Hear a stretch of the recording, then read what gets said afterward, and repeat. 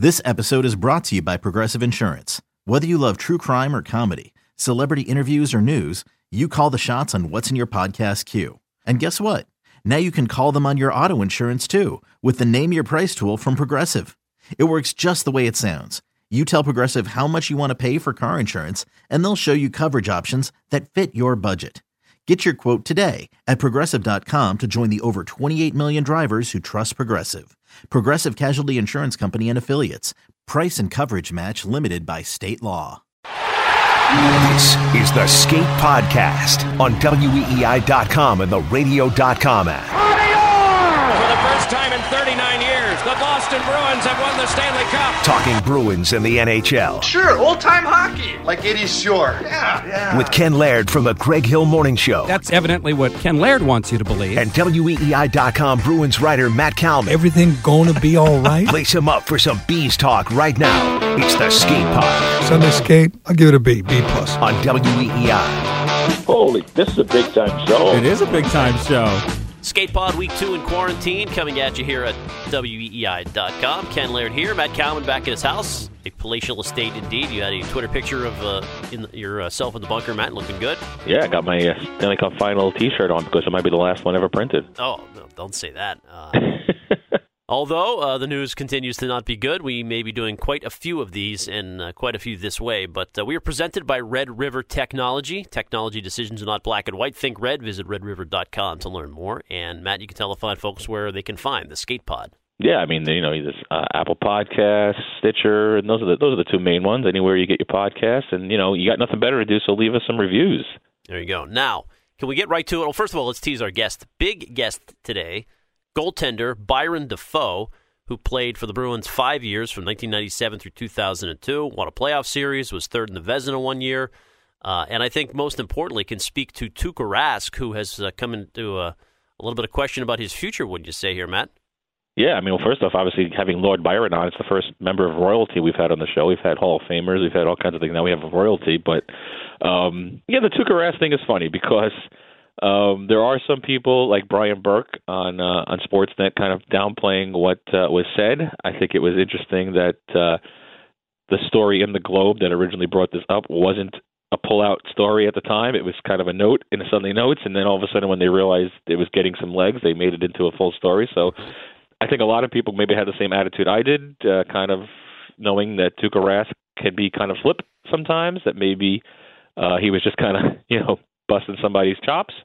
Whether or not that's true, I mean, clearly he said what he said, and so we have to, kind of take it for what it's worth and say, there's always a chance when a guy is up on his contract, he's in his mid-30s, and maybe if he's concerned about his personal life, his off-ice life, maybe he goes back to that. I mean, we've seen guys in all sports, quit while they're still in their prime, and we know he had the personal leave of absence a couple years ago where we never quite got to the bottom of that, but we know it was a family matter, and so maybe there's a little family pressure to call this a career.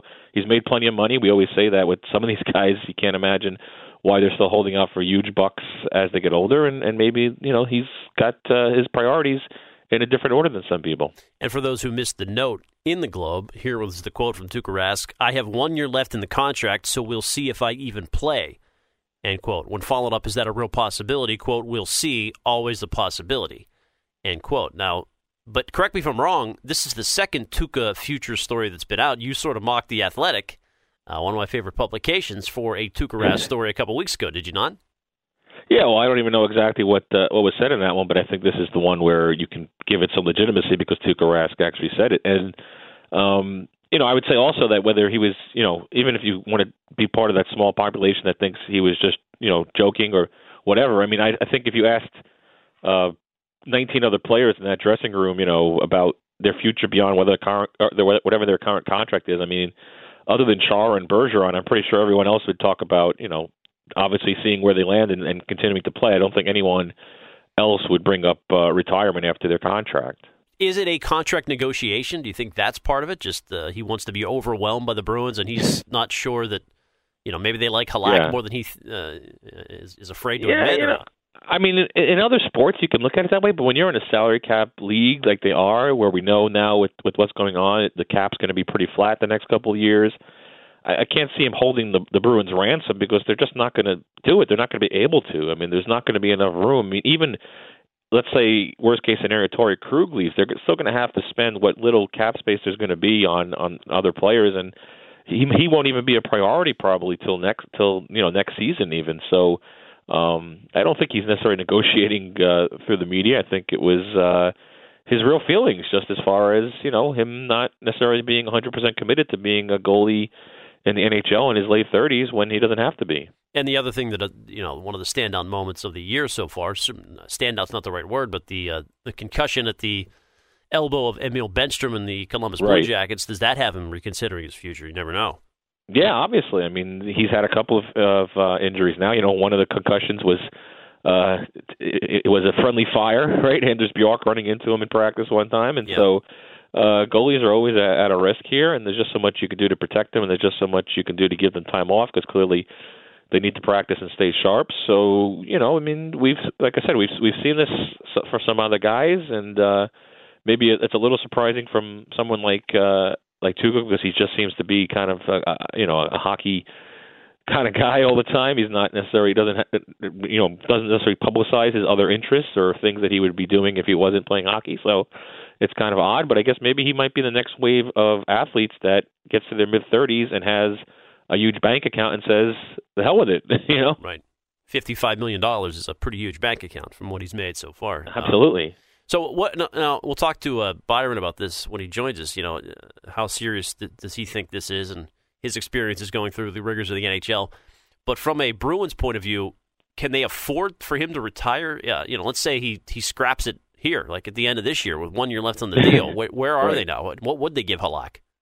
Yeah, right, exactly. I mean, that's the thing. If he did call it quits now, say with the end of this season and not come back for the last year of his contract, they'd be kind of in trouble because you don't know what Yaroslav Halak is thinking, and you don't know what the bidding war might be, and then you're turning to one of your prospects as the backup, or you're turning to a journeyman that you don't know is necessarily going to be the right fit here. I mean, clearly, him playing out his contract at least gives them enough runway to plan. And if these are the things he's saying to people behind the scenes, in particular Don Sweeney or his agent, and they're getting the information through the Bruins, and the Bruins can plot things out a little bit, that might open the door for them to get Halak back, knowing that they can give him the security of a multi-year deal, and knowing the security of him being protected in the expansion draft. And then you just have to find a capable backup, and you might even have that in a guy like Dan Vladar, at least to be one of the guys that compete for that spot.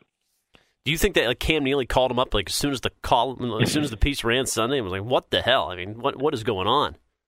Yeah, I mean, you would hope that maybe he's expressed these things to the front office, whether it's Cam Neely or Don Sweeney over the course of the years. But yeah, I'm sure Don Sweeney was texting him right away to say where did this come from and is this true, and if he didn't already know it, and clearly they'll have to plot it that way. I mean, like I wrote in my story of Tuukka Rask, he might not want a farewell tour, but he might just have to at least on the down low let the Bruins know so that this way they can plan accordingly.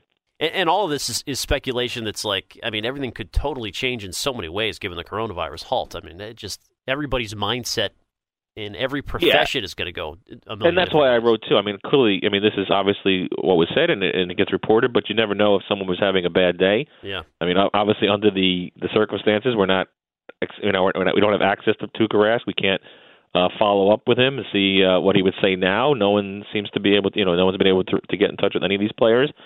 So, like I said, for all it could have just been a bad day. It could have been a conversation he had with his wife. It could be just him, just saying what first thing that came off the top of his head. I mean, it's a great job of reporting and getting that out there. But clearly, just like, not to change the subject, but just like with the whole Jacobs paying his employees thing, if someone would just come forward and be accessible for follow-up questions, you might actually be able to get a broader picture and understand more where he's coming from. Good point. Let's talk about that on the other side. But first, let's welcome in our expert this week, a goaltending expert, that's for sure, Byron Dafoe, special guest this week on the Skate Pod. Byron, thanks for joining us. Can you hear us all right? You bet. We have much to discuss with you. First of all, tell us where you are, and have you been to Boston in the last decade? What's your life been like here since you left the Bruins? Yeah, no, it's been busy. After after I retired in Atlanta there, I headed back west to British Columbia and raised my 2 boys, and been just kind of doing some projects here and there in British Columbia. And, yeah, I've been back to Boston numerous times. Always holds a special place in my heart. Both my boys were born there, and, best parts of my career were definitely with the Bruins. So I actually had my youngest son play in the Chowder Cup, or pronounced Chata Cup, a summer ago in Foxborough. So Cool. yeah, no, it's a great spot. I think at some point we actually may put some roots down there. Not sure yet. Awesome. And as you joked before we brought you on, you're in Kelowna, British Columbia. What's the population there? You have no trouble social distancing with anybody.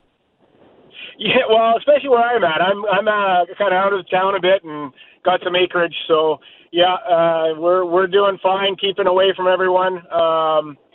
It's actually a great spot. It's kind of in the interior of British Columbia, about 4 hours from Vancouver, on a big lake, and there's a really big hockey contingency here.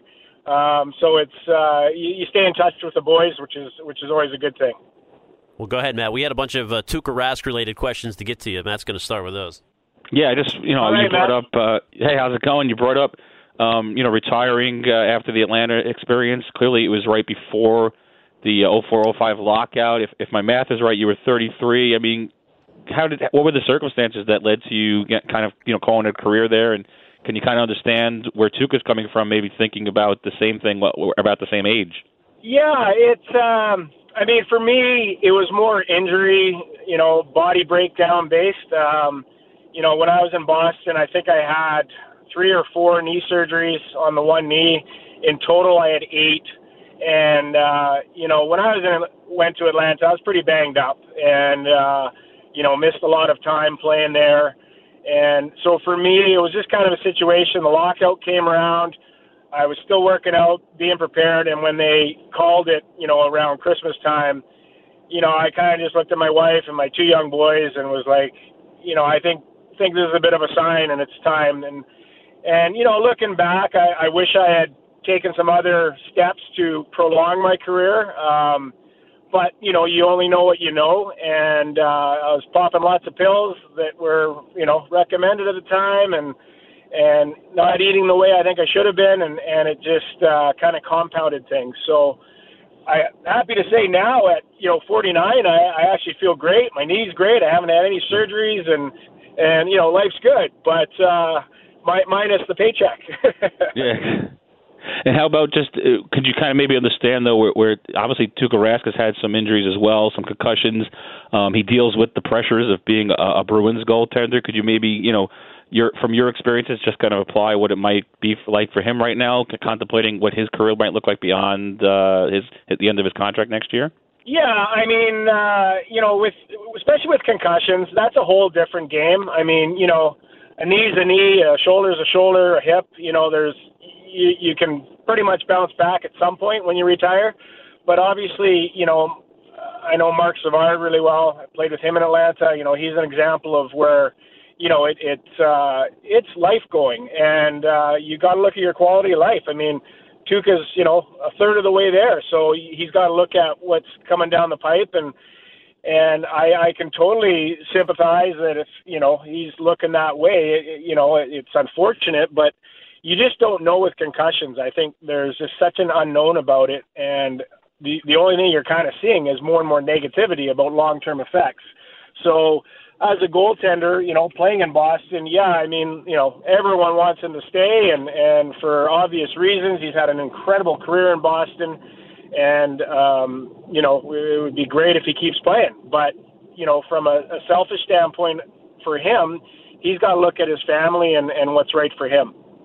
Since you brought up Mark Savard, I mean, obviously Bruins fans, it was such a disappointment to see his career cut short the way it was. Have you talked to him much lately? And from afar, what was it like for you to see the unfortunate events? Yeah, I haven't been in communication with him other than just through Twitter. But when we were in Atlanta together, we lived by each other, so we rode together a lot to the rink. So got to know him really well, and he's a funny guy, and just turned his career into a whole nother level, and I watched what he did when he was in Boston, and it looked like he was just going to take off, and it was very unfortunate. And I mean, that's the thing. It's you're one hit away from career ending, and not knowing what it does to your life the rest of the way. So I'm glad to see him get back into coaching, and I think he's doing a lot better. And the thing is, he just got to manage it, right? And he definitely was great when he played in Atlanta, and even better when he was in Boston. Backing up to your 8 knee surgeries, that's an eye-popping number. How bad was it pain-wise? I mean, obviously, as you mentioned, you were taking pills there, but that's hard to imagine. 8 knee surgeries. Yeah, it's just one of those things that none of them were major. Like, I didn't have a rebuild or anything like that. It was just meniscus. I had torn cartilage. I did it first when I think I was 17 or 18 in junior. No big deal. I had a surgery. I was back playing 10 days later. And, it was always told to me by doctors, it's like a piece of paper. You tear it a little bit, it makes that next tear that much easier. And fast forward 8 knee surgeries, basically all the cartilage was removed finally, and it was just bone on bone. And I would have to, have needle withdrawals to take the fluid out at times because the inflammation would build up so much. So my last few years weren't fun. And I had better days where I felt pretty good, and I had a lot of days where, I just didn't even want to go on the ice because, if you can imagine bone on bone just grinding, and in my position when you're having a drop on your knees, it was my outside meniscus, so it was getting all the pressure. The joy of the game went away from me. And, it didn't help that, we were playing in a market that wasn't great. I definitely missed the Boston atmosphere, and Atlanta was nothing like that, and we didn't have very good teams. So, you put all that together, and then the locket comes in, and it was just, to me, it just made sense to call it a day. And so, obviously here in New England now, we're dealing with the departure of Tom Brady, and you were here in Boston when it came down to trade Ray to Colorado. And can you kind of give us an idea what it's like when a Hall of Fame, all-time great leaves the team, and how the team kind of, recovers, and what the atmosphere is like around a team when that happens? Yeah, I'm a big Tom Brady fan, so I'm sad to see him go. Don't quite know the circumstances. I don't think anybody does except the inner circle, but it's unfortunate because he had one heck of a run there in New England. But, similar was with Ray being sent to Colorado, and, again, it was, I think, a trade more for Ray than anyone. He obviously ended up winning a cup there in his second year. And, for me as a player, I mean, he was, the epitome of the professional athlete to play with. And, I had 3 really great years from Ray. I learned a lot, as my captain, and his work ethic and just his professionalism.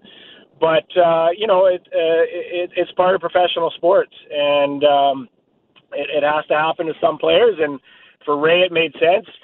For us who kind of, stayed back and had to live with, post-Ray Bork syndrome, it was tough. And the reason why was we didn't have the best teams. And so we went through a couple years as a rebuild and got back to form. But it's a tough circumstance to be in, and you can only wish the best for the player because it's not easy for them moving on either. When you guys got back into form, what was that like? I mean, obviously it must have been a lot more fun than it had been for a few years. And just did you kind of feel, bringing the NHL and bringing hockey back? I mean, what was that like to be part of a team that was always competitive again? Well, Boston is just such an incredible sports market for all 4 sports. And hockey, for me, I mean, I started my career in Washington and spent a couple years in L.A., which was, night and day from going from L.A. to Boston, and then, of course, finishing in Atlanta. So I absolutely loved my 5 years in Boston, and 3 of those years we had really good contending teams, and it's just an incredible market. I mean, I loved being around the fans. I loved being out in the community, and most of all, I loved.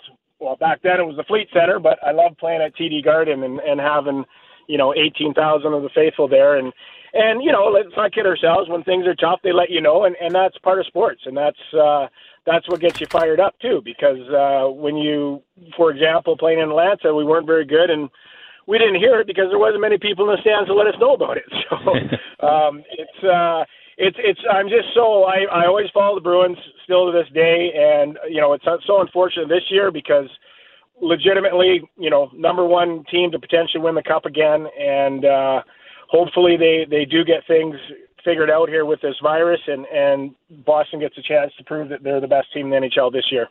I don't know if you stayed around, Byron, that summer of 2001 when they had the parade downtown for Ray Bourque after he won the Cup in Colorado. It's brought up as like a punchline now. I mean, 12 titles later, but looking back on it, how bizarre was that for you guys to see the city like celebrating a guy who had been traded?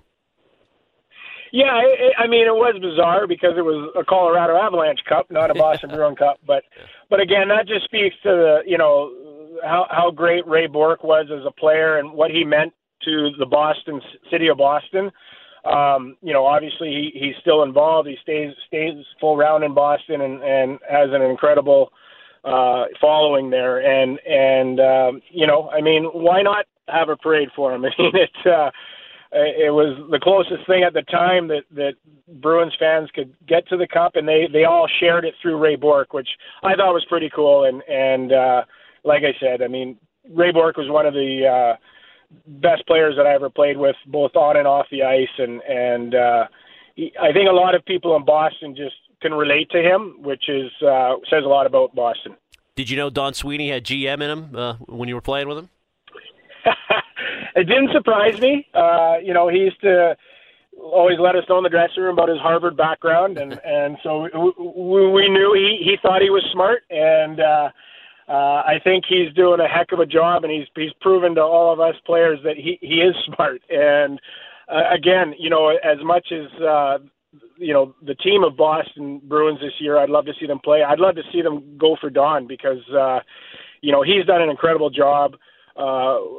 With Cam Neely as well, and the numbers they've put up this year and at home, and it just it'd be a real shame to see it go by the wayside. So I think we're all keeping our fingers crossed that the season will resume, and it'll be really fun to get behind the Bruins. Well, Byron, really appreciate you taking some time and coming on. One last one. We had Lyndon Byers sometimes contributes to our show here. He used to be a mainstay on the morning show here on the rock station AAF. You guys shared the same number. I'm sure he'll want to know who the best 34 was. Well, that's always been up for debate between LB and me, and I don't know.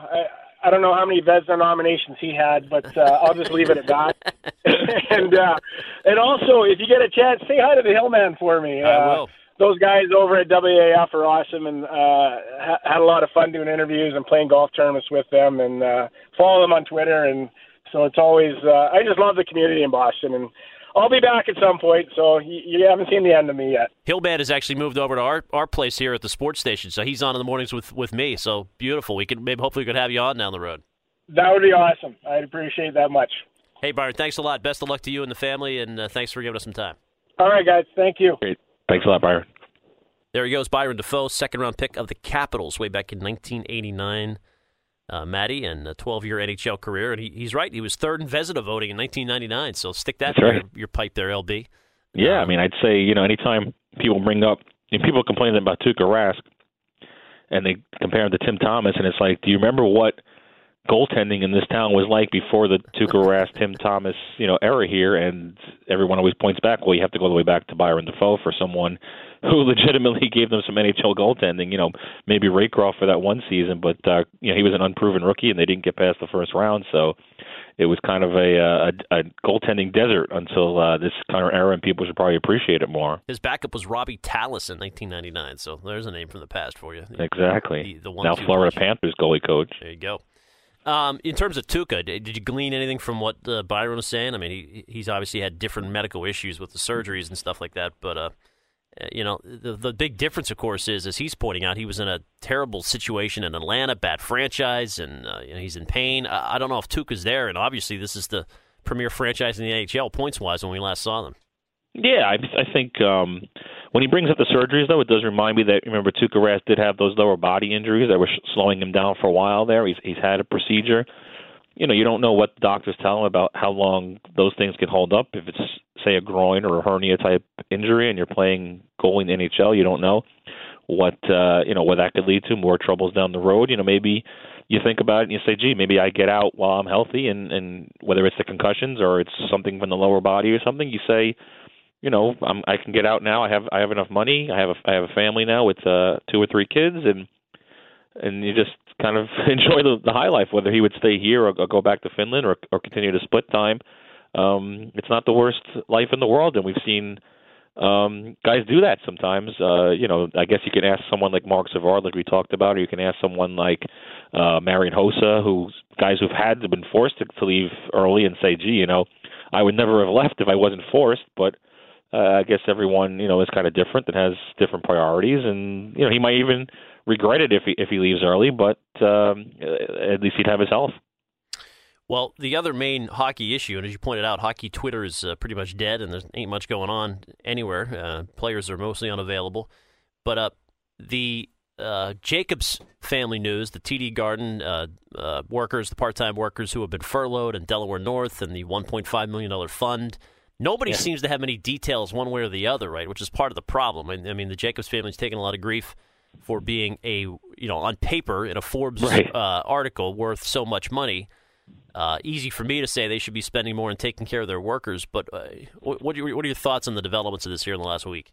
Yeah, I mean, obviously, if you're going to really get out in front of this and not, there must be reasons for the things you're doing, and if you put out a 15-word press release and just hide behind that and never respond to questions and never kind of explain yourself, you're going to take this kind of heat, and I guess they've decided that since they have the number one team in the NHL, they can, do it this way, take all the backlash and deal with it. But I mean, there are circumstances. I'm not by far. I don't quite understand the whole unemployment versus getting compensation for work that you didn't do type comparison. I mean, obviously, it would seem to me that the part where they get laid off this week might be a positive, because if you're not employed, you can collect unemployment. I mean, clearly, I'm going to have to read up on this stuff soon, I guess. But let's hope not.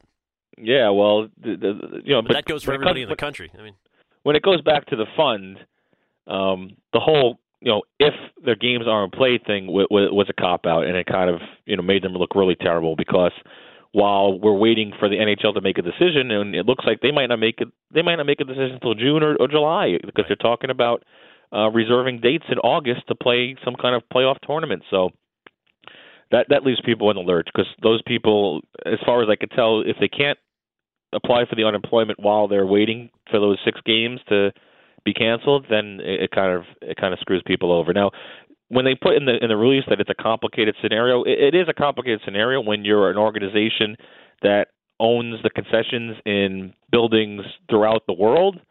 I'm not giving them any excuses. Obviously, there's always you should be planning. There should be some strategic plans for things like this, or when you take a week to think about it, you should probably come up with something better than just a conditional $1.5 million. But obviously, they're willing to take the PR hit to save some bucks, I guess. Well, I'm sure there'll be more on this story, and we'll continue to update in future weeks. The biggest news, though, was that one of our Twitter voters wrote in the TD Garden staff for 7th Player Award when you put up the poll on there, which I liked. But the runaway winner was Brandon Carlo with 48% of the vote, crushing my pick of Charlie Coyle, who was a distant second. What are your thoughts on that? Yeah, I mean, it's hard. I mean, he was obviously one of the 2 candidates we talked about, and whether or not he's exceeded expectations, it's hard to say. I mean, he stayed healthy, and he's become one of the top, 3, 4, or 5 shutdown defensemen in the league. And didn't you kind of expect that from him? I think you kind of did, but we know that the nature of the award doesn't necessarily, fit the voting from fans, because that's why, a guy like Tim Thomas wins it twice. So you never know what the fans are thinking. Charlie McAvoy won it, right? So he was a first-round pick. How did he exceed expectations? So I think, especially on this team, we talked about how hard it is to pick someone, because there's so many guys having great years that it's not. It's actually maybe it does show some subtle, intelligence to look beyond the numbers, the stats, and see a guy play the way he does. We talk about it all the time, that it's hard to quantify what Brandon Carlo means to the Bruins, and it's good to see people appreciate him. Pasternak finished with only 10% of the vote and got a little bit of backlash for us even including him. But again, it's the same thing. Well, Michael said, it's a good question, why is Pasternak included in this? It's an award to the player voted on by the fans who performed expectations. Aren't we expecting Pasta to be a top goal scorer? Right, and I mean, we talked about, the 50 goals not being something we ever considered. I mean, 40 would have been a dream, right? And now he was on pace for 50, and, who knows what he's going to do in the future as far as passing that. And no one saw him becoming this Ovechkin-type threat, and at least in my mind, that's what we're watching the next several years. We're going to see a guy who's a perennial challenger for the Richard Trophy. Well, what are you watching without live sports? You watching Bruins replay, or what are you we just finished the first season of Succession. All right. And we'll move on to season 2. And, some other absolutely. Great show. Almost any HBO show clinches it, right? You can't go wrong. And a lot of crazy stuff on YouTube. I watched some Buddy Hackett on Johnny Carson. He told a great joke about a duck. And I saw Herman's Hermit sing "If I Was a Rich Man." Jesus, if this was ever a cause to get live sports back, I mean, you're making the case for it right now, my friend. And then we watched Home Run Derby, Mickey Mantle versus Willie Mays. So that was a great one. Who won? Don't leave us hanging. I don't want to give a spoiler. Oh. All right. Well, what are you watching? Almost nothing. I mean, like, my daughter's home, so it's full-time, like, daddy daycare. I've seen Frozen 2. What about when she goes to sleep? She goes to sleep after I do. I get up, you know what time I get up in the morning? But read Matt Kalman's stuff at WEI.com, including his latest on Tuukka Rask, and I'm sure we'll have excellent guests in the coming weeks here on the Skate Pod, because that's what we do. That's what Doug McClain promises at the start of the podcast, Matt, and it's a big-time show. Absolutely. And we'll be back next week. Check us out online at WEI.com and on Twitter at The Skate Pod. For Matt Kalman, I'm Ken Levinson.